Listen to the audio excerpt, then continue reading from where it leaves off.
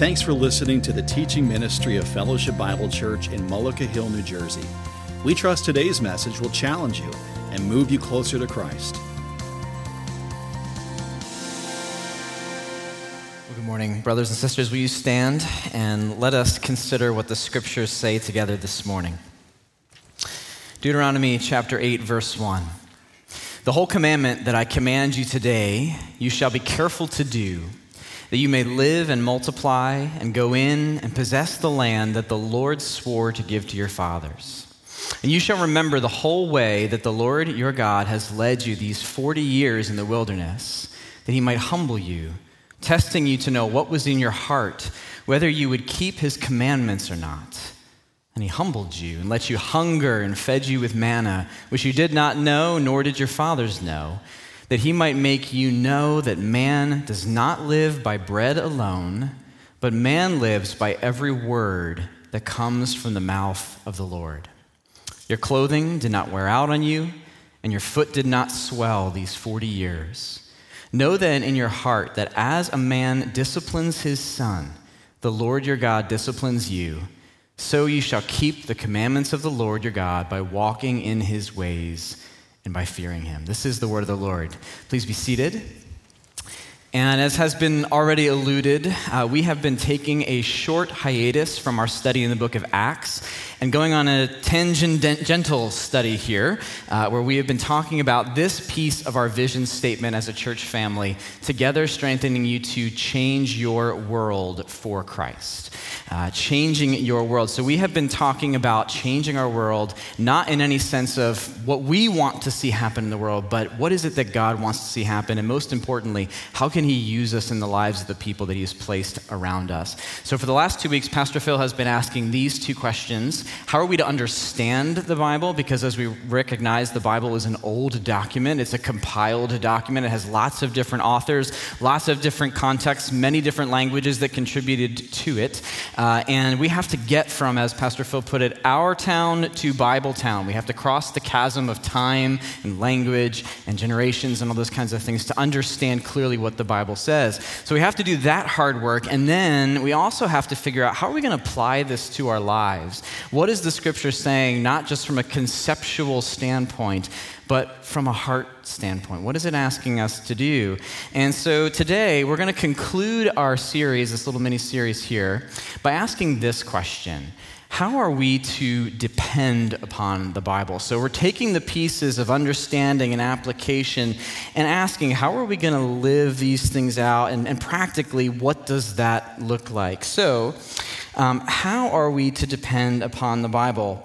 And this is really kind of coming at this, I don't know, you may be familiar with the 5 solas of the Reformation, Protestant Reformation, which in October it's a great time to reflect on these things. But one of them is sola scriptura, right? Which is Latin for by scripture alone.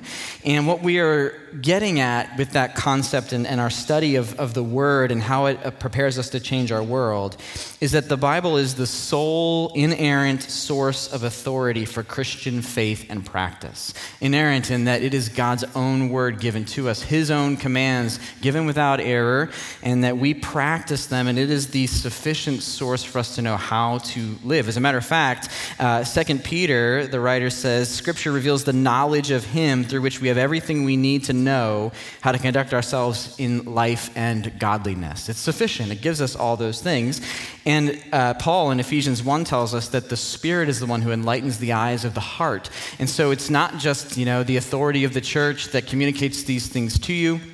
It is us as believers able to come to the Word, the inerrant Word, and receive its instruction into our own hearts and live those things out, understand it and live them out, because the Spirit helps us to apply those things.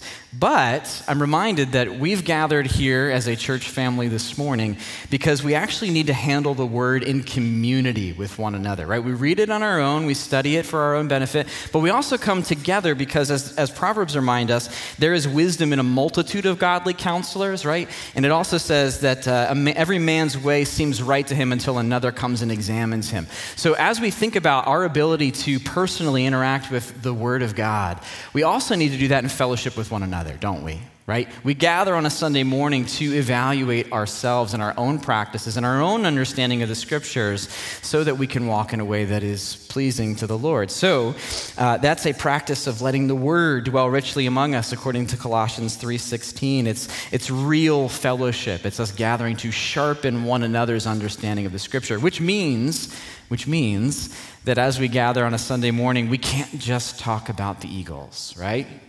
We can't just talk about what happened this week, though we want to catch each other up.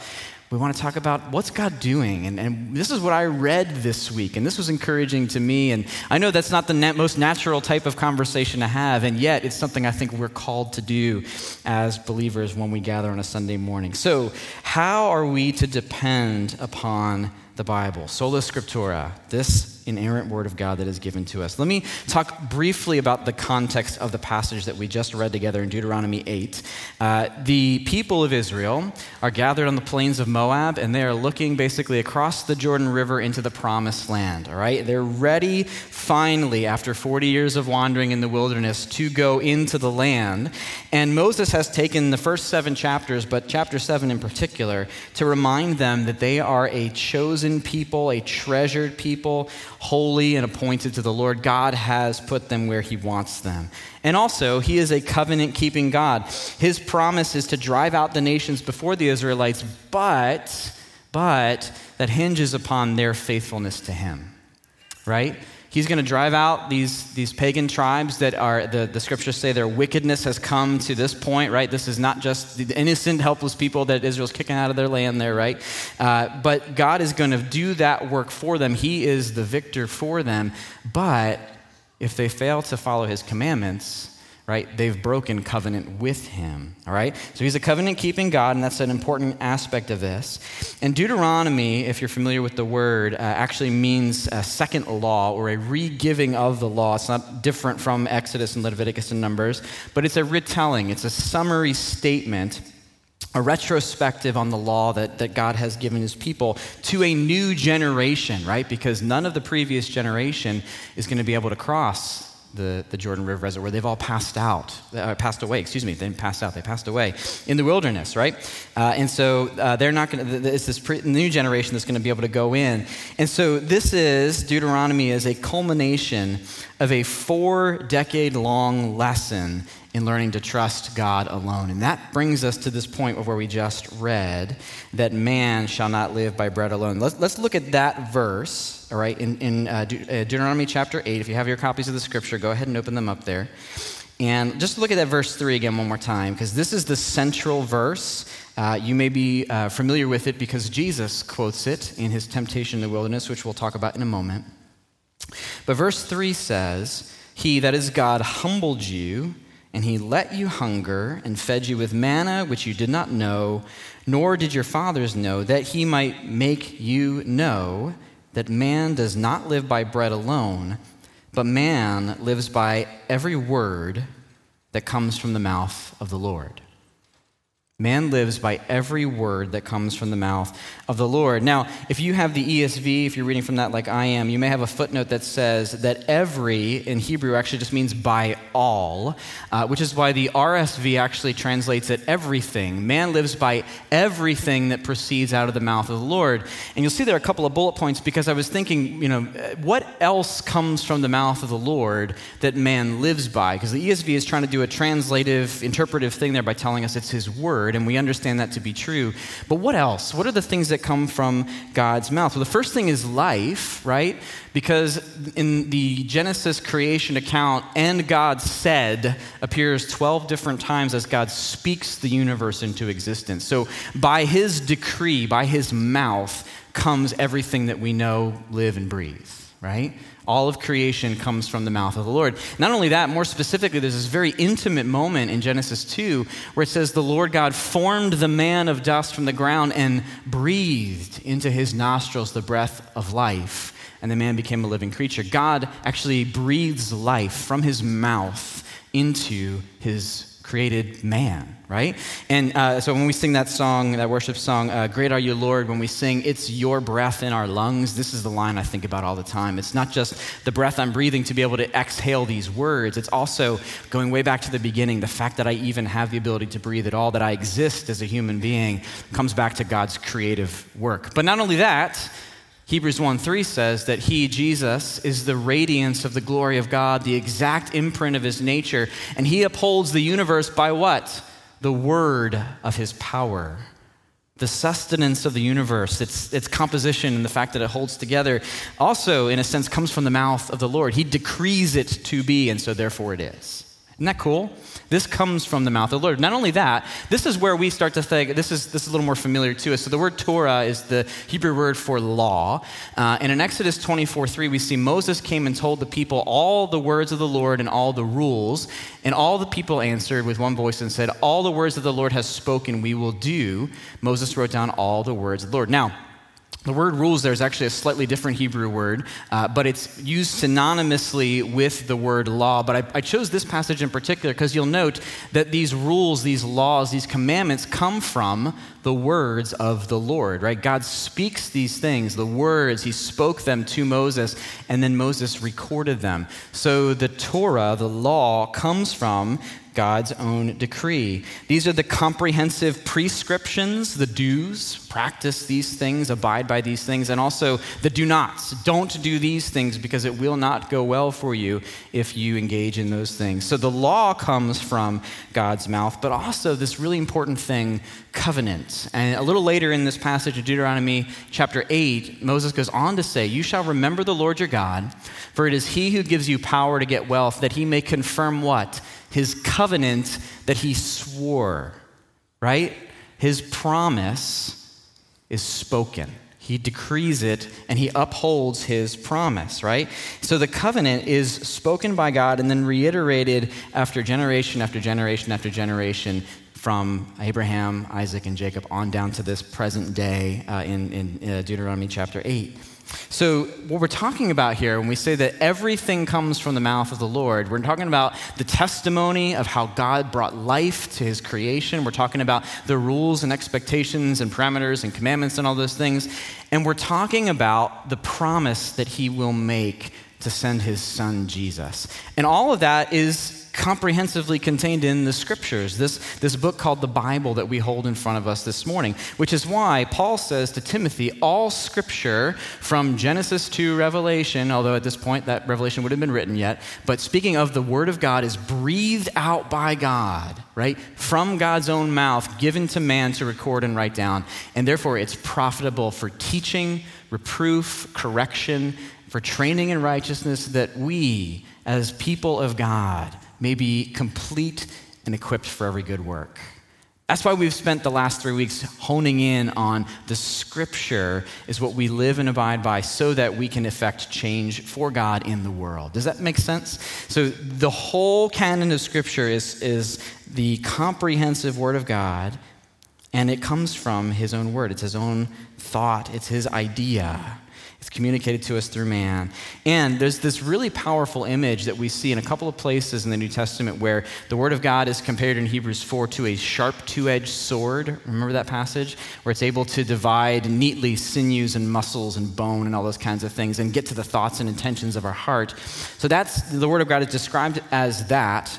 And then later on when we're given the account of the return of Christ, the image that John chooses to use is that from his mouth comes a sharp two-edged sword, right? It comes from his mouth, right? It's a spoken thing. It's his word that is able to divide the sheep and the goats and hearts and to identify thoughts and intentions and all those kinds of things. So all that to say, God's every word breathed out is captured in our Bible, and it provides for us as believers comprehensive, dependable, and absolute truth for the life of every believer. Isn't that an amazing gift that we've been given?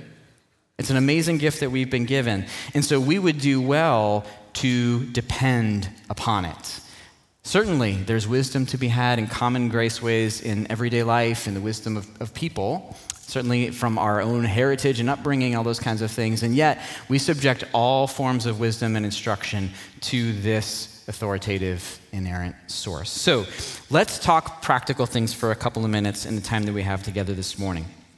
How do modern day Christians practice dependence upon the Bible? And I want to suggest 3 things this morning of how we're going to do this well. And this might sound a little redundant, but I intend it for a reason. We want to practice by careful practice, okay? We want to practice dependence upon the Bible by careful practice. And by that I mean we must choose to submit our ways and our choices to God's commands, all right? It's a practice. We have to choose to do it carefully. And that's right out of the word here. In verse 1 of Deuteronomy 8, Moses told the people, "The whole commandment that I command you today, you shall be careful to do." You shall be careful to do these things. And then later on in verse 6, he reiterates, "So you shall keep the commandments of the Lord your God by walking in his ways and by fearing him." As believers who subject ourselves to the word of God and say, this is the source of truth, this is what our lives are supposed to be molded by, we are resolving to live out our understanding of the word and our application of the word through careful practice. I'm going to be intentional to do it, but I'm also going to recognize that practice involves cuts and bumps and bruises and mistakes and learning experiences and stepping stones and all those kinds of things. So when we think about obeying the word of God, we immediately can think, I've got to do this perfectly, right? If I mess up, man, there's this thing hanging over my head and God's waiting to judge me in some way. And the reality is that you and I, by invitation to obey the commandments, have received the grace of Jesus Christ by placing our faith in him. And our righteousness is filthy rags, right? We are covered by the righteousness of Jesus. And so as we seek to practice these things, believers, there is grace for our failings as we practice them and learn how to do this well. Does that make sense? This is not an invitation for us to go out and live however we want, but there is incredible grace for us to say where we stumble, man, God picks us back up again.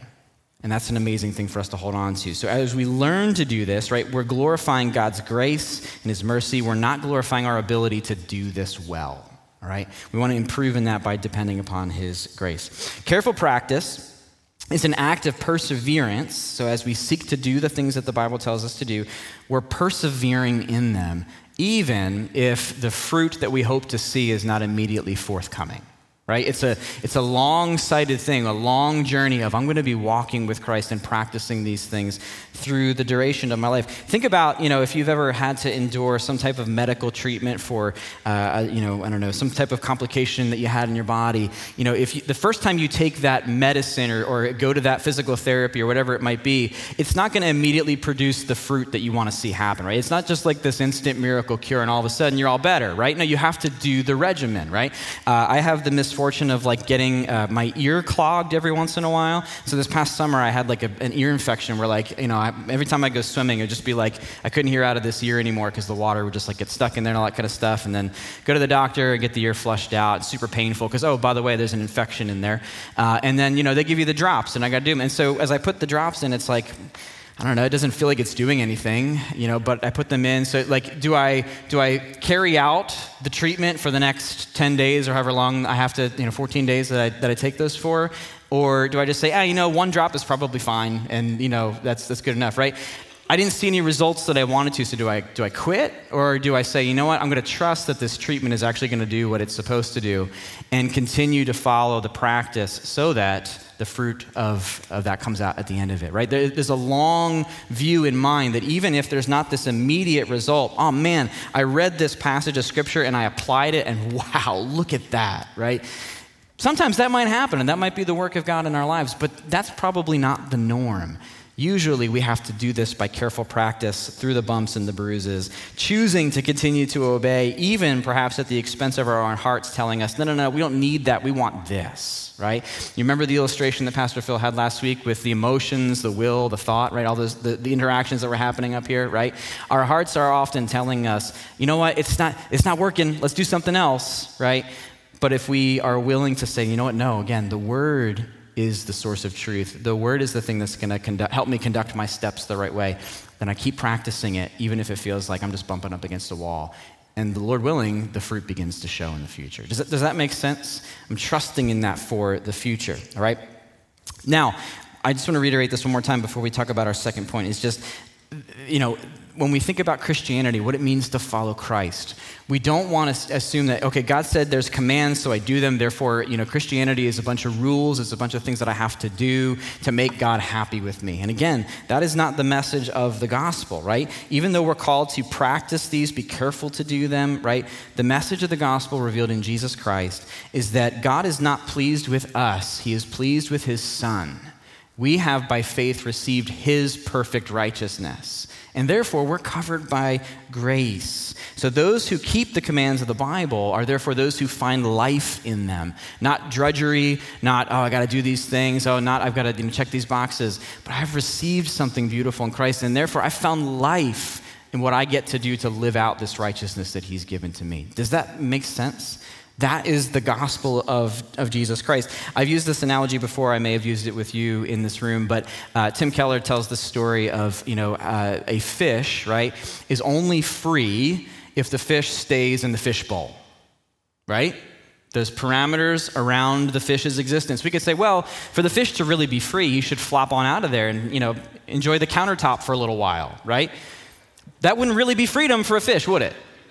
That would be death for the fish. So when we think about our calling to abide by the teachings of Scripture, right, we find freedom in the parameters that God designed for us, because that is where life and flourishing are found by Jesus' grace, right? That's our life, all right? So I mean, it's imply that we're fish flopping around, but that's the idea, okay? So careful practice means we have to return regularly to this well of God's word.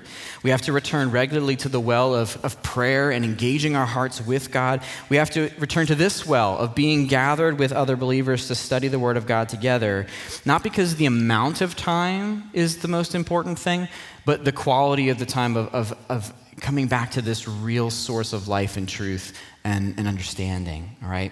But the reality is, the more we engage with good things, the more we want of them, and therefore the quantity is increasing, right, as we submit our hearts to these things. So, by careful practice, that's one thing we're going to do. We must choose to submit our ways and choices to God's commands, even if the results seem so far down the road it might not even be worth the effort, right? It will be, as we are persevering. Here's our second idea. We practice dependence upon the Bible by intentional hindsight. That is, looking back and remembering, okay? We choose to rehearse the specific ways that God has fulfilled his promises. These are verses we looked at, but I want you to see them side by side here. Oh, where did it go? Oh, come back. Sorry. There we are. Deuteronomy 8, 2, 11, and 18. You shall remember the whole way that the Lord your God has led you these 40 years in the wilderness. And then verse 11, take care lest you forget the Lord your God by not keeping his commandments, his rules, his statutes, which I command you today. And verse 18, you shall remember the Lord your God, for it is he who gives you the power to get wealth, right? And again, there's this long list that we didn't read together, but a long list of resources and blessings that God is going to be providing for his people in the promised land.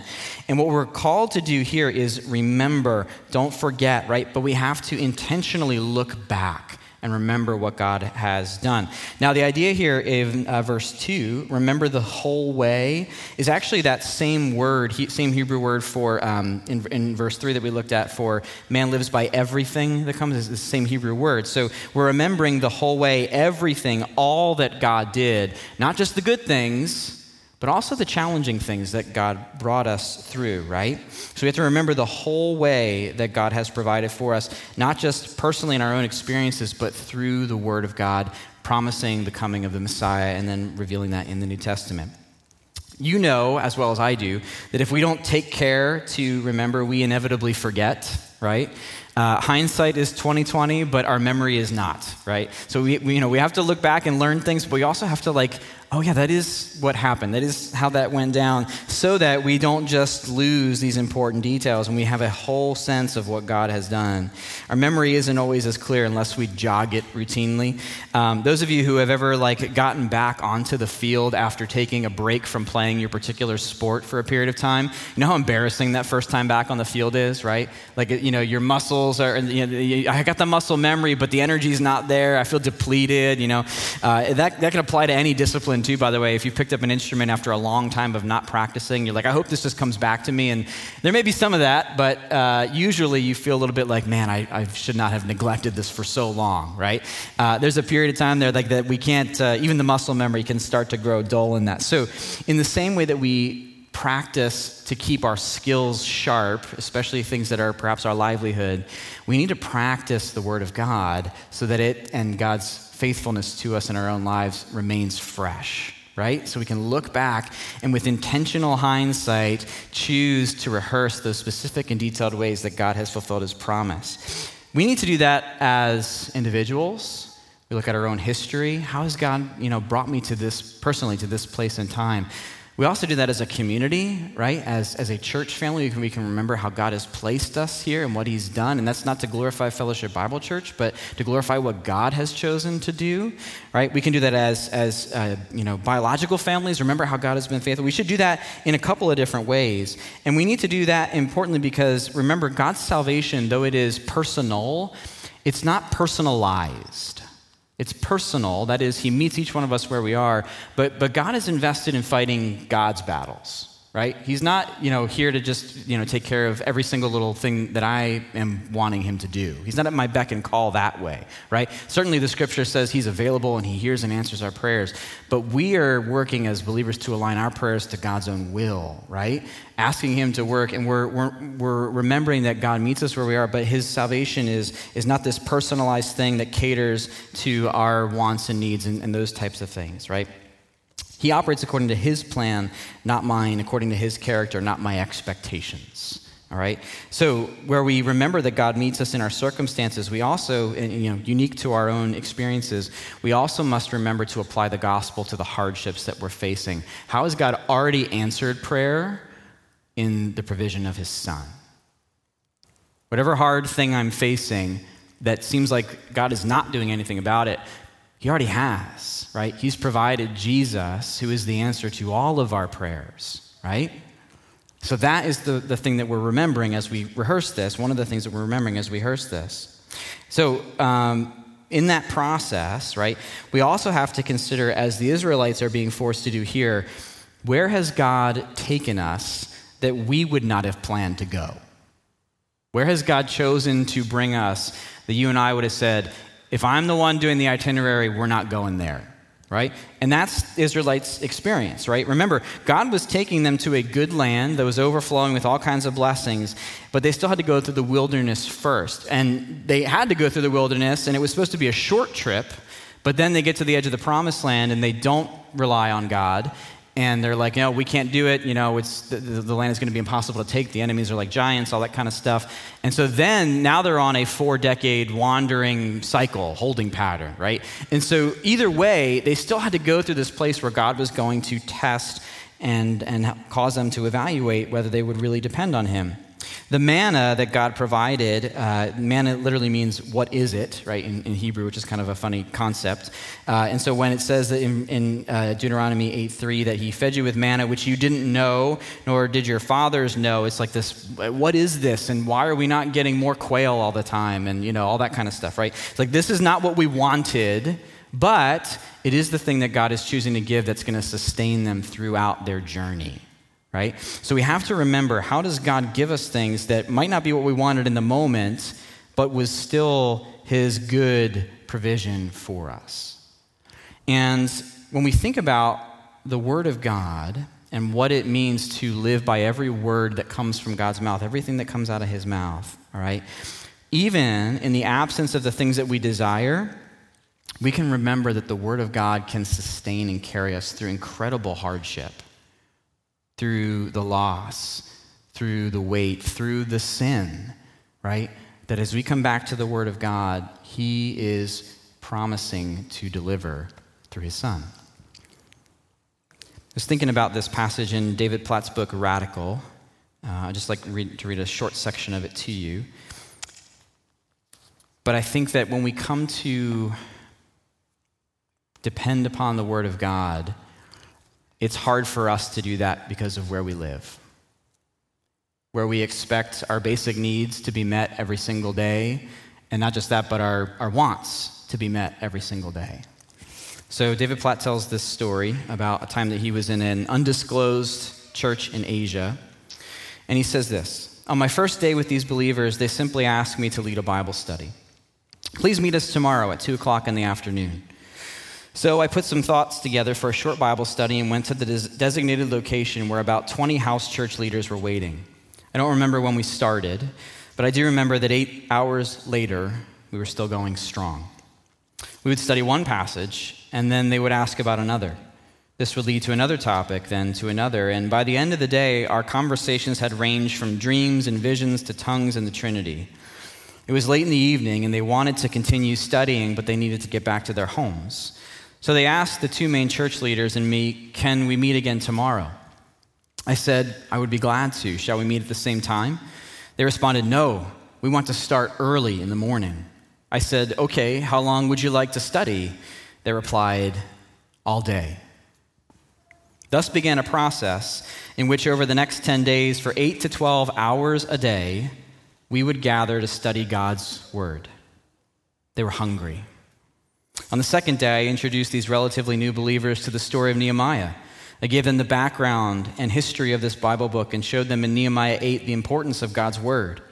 Afterward, we took a short break, and I saw the leaders talking intently about something in small groups. A few minutes later, one of them approached me. We have never learned any of this truth before, and we want to learn more, she said. Then she dropped the bomb. Would you be willing to teach us all the books of the Old Testament, while you're here? I laughed. Smiling, I said, all the Old Testament? That would take a long time. By this time, others were joining in the conversation, and they said, we will do whatever it takes. Most of us are farmers and we work all day, but we will leave our fields unattended for the next couple of weeks if we can learn the Old Testament. So that's what we did. Then he goes on, I'll skip down a little bit, and it doesn't just stop there. What do you think they want to learn next? The New Testament. And he stays and he continues to do that. So then he goes on to say, just imagine, he's summarizing now, just imagine going to a worship gathering in one of those house churches. Not an all-day training in the Word, just a normal 3-hour worship service late in the evening. The Asian believer who is taking you gives you the instructions. Put on dark pants and a jacket with a hood on it. We will put you in the back of our car and drive you into the village. Please keep your hood on and your face down. When you arrive in the village under the cover of night, another Asian believer meets you at the door of the car. Follow me, he says. With your hood over your head, you crawl out of the car, keeping your face toward the ground. You begin to walk with your eyes fixed on the feet of the man in front of you as he leads you down a long and winding path with a small flashlight. You hear more and more footsteps around you as you progress down the trail, and then finally you round the corner and walk into a small room. Despite its size, 60 believers have crammed into it. They're all ages, from precious little girls to 70-year-old men. They are sitting either on the floor or on small stools, lying shoulder to shoulder, huddled together with their Bibles in their laps. The roof is low, and one light bulb dangles from the middle of the ceiling as the sole source of illumination. No sound system, no band, no guitar, no entertainment, no cushioned chairs, no heated or air-conditioned building. Nothing but the people of God and the Word of God. And strangely, that's enough. God's word is enough for millions of believers who gather in house churches just like this one. His word is enough for millions of other believers who huddle in African jungles, South American rainforests, and Middle Eastern cities. But is his word enough for us? I don't know that I have that type of dependence on God's word. That even if my belly is hungry, and it's swelteringly hot, and I've got a field to attend to, am I really so in love with learning about this God who breathed out his word for me that that's all I need? I don't know. The truth of God's word can sustain the heart and the mind, even through hunger, thirst, sickness, tragedy, and oppression. The word of God can sustain. And often, we don't know how to be fully dependent upon the word until the things that we actually depend upon are stripped away. And that was Israel's experience, right? Taken out into the wilderness, where they're going to have to rely on God to give them everything they need every single day, as they journey to the promised land. Let's talk about this last one. We're almost out of time. We're out of time here, so I will talk quickly about this one. The third thing is by humble trust. We choose to surrender practicality and self-preservation where God calls us to live by the principles of his word. We choose to surrender practicality and self-preservation as believers where God calls us to live by the principles of his word. What do I mean by this? All right, so verse 2 said, you shall remember the whole way that the Lord your God has led you these 40 years in the wilderness, that he might humble you, testing you to know what's in your hearts, whether you would keep his commands or not. And he humbled you and let you hunger, fed you with manna, so that we may know that man does not live by bread alone, but man lives by every word that comes from the mouth of the Lord.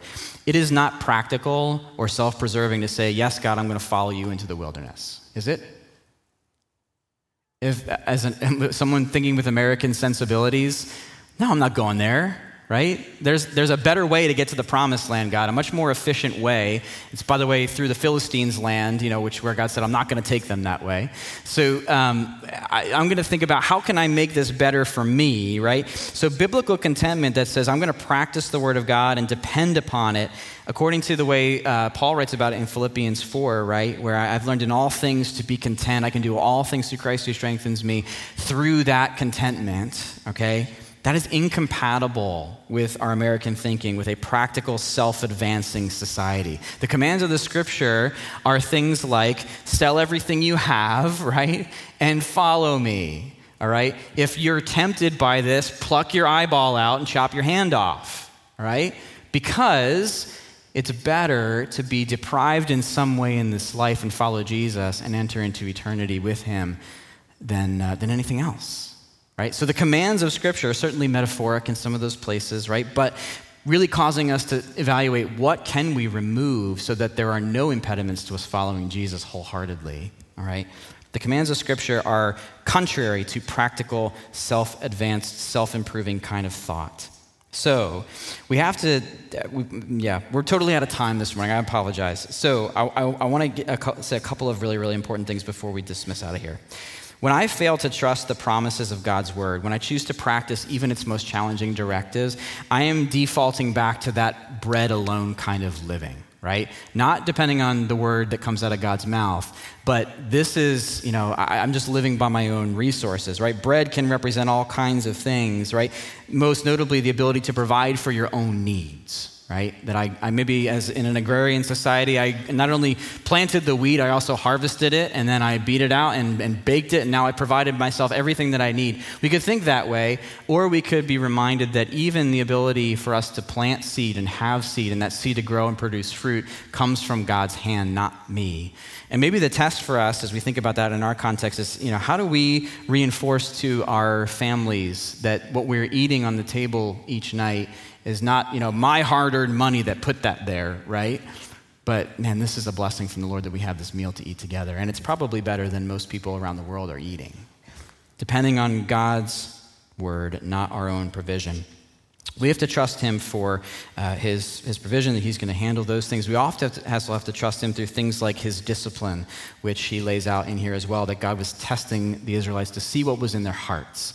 We are in a place as well where God is doing a work of evaluation through his own word. Again, Hebrews 4:12 says that it's like a two-edged sword that evaluates, can slice and decipher, so that we can see more clearly what is it that we need to do to respond to God's teaching, God's commands.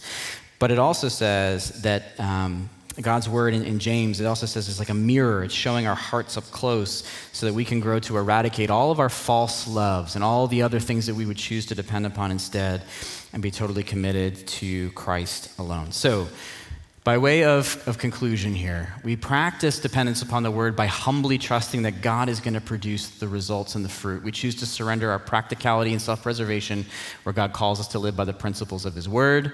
By careful practice, we choose to submit our ways and choices to God's commands. And then we also do this by intentional hindsight, choosing to rehearse the specific ways in the scripture and our personal testimonies that God has provided for us, that God has fulfilled his promise. I want to end with this thought. This is really, really important for us, okay?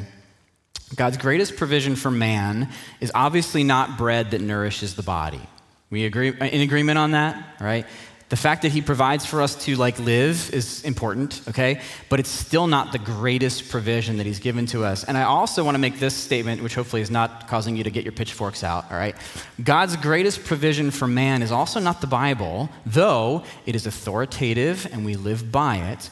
I say that because God's greatest provision for man is Jesus Christ, who is the bread of life, who nourishes the soul, and is also the incarnate word, right? That's what he is referred to in the scriptures. He is the manifestation of all of God's truth. So when we come to the scriptures, we have to remember, as Jesus told the Pharisees, he said, you search the scriptures because you think in them you have eternal life, but they testify about me, right? That's what Jesus said to the Pharisees. So we also need to come to the Word of God recognizing that the Scriptures are authoritative and we submit our lives to them because they introduce us to who Jesus is. Amen? Jesus is the greatest provision that God has provided for us. Are you hungry for Him today? Are you hungry for Him today? As a person who is searching for truth and has not found it, and as a believer, coming back to say, I need to understand the Savior that I worship more and more so that I can be more and more like Him. Let's bow our heads and our hearts as we close. Father, thank you for this time that we've had together this morning. And Lord, I pray that as we think about the Scripture and what it means for us as we seek to change our world for you, that we would be reminded that we can't affect any change that, one, you don't will, and also that if we aren't ourselves willing to be changed by the power of the word, how can we ever expect, Lord, those around us to be impacted by it as well? So cause us, Lord, whether we are hearing gospel themes for the first time, to acknowledge that we need a Savior, that there is no way for us to overcome our sin problem, but to, by faith, receive what Christ has done for us. Or whether we are a longtime believer coming back to this place again and saying, I need to stop living by my own wisdom and instead practice the commands of the Scripture because in them, through Jesus, I have life.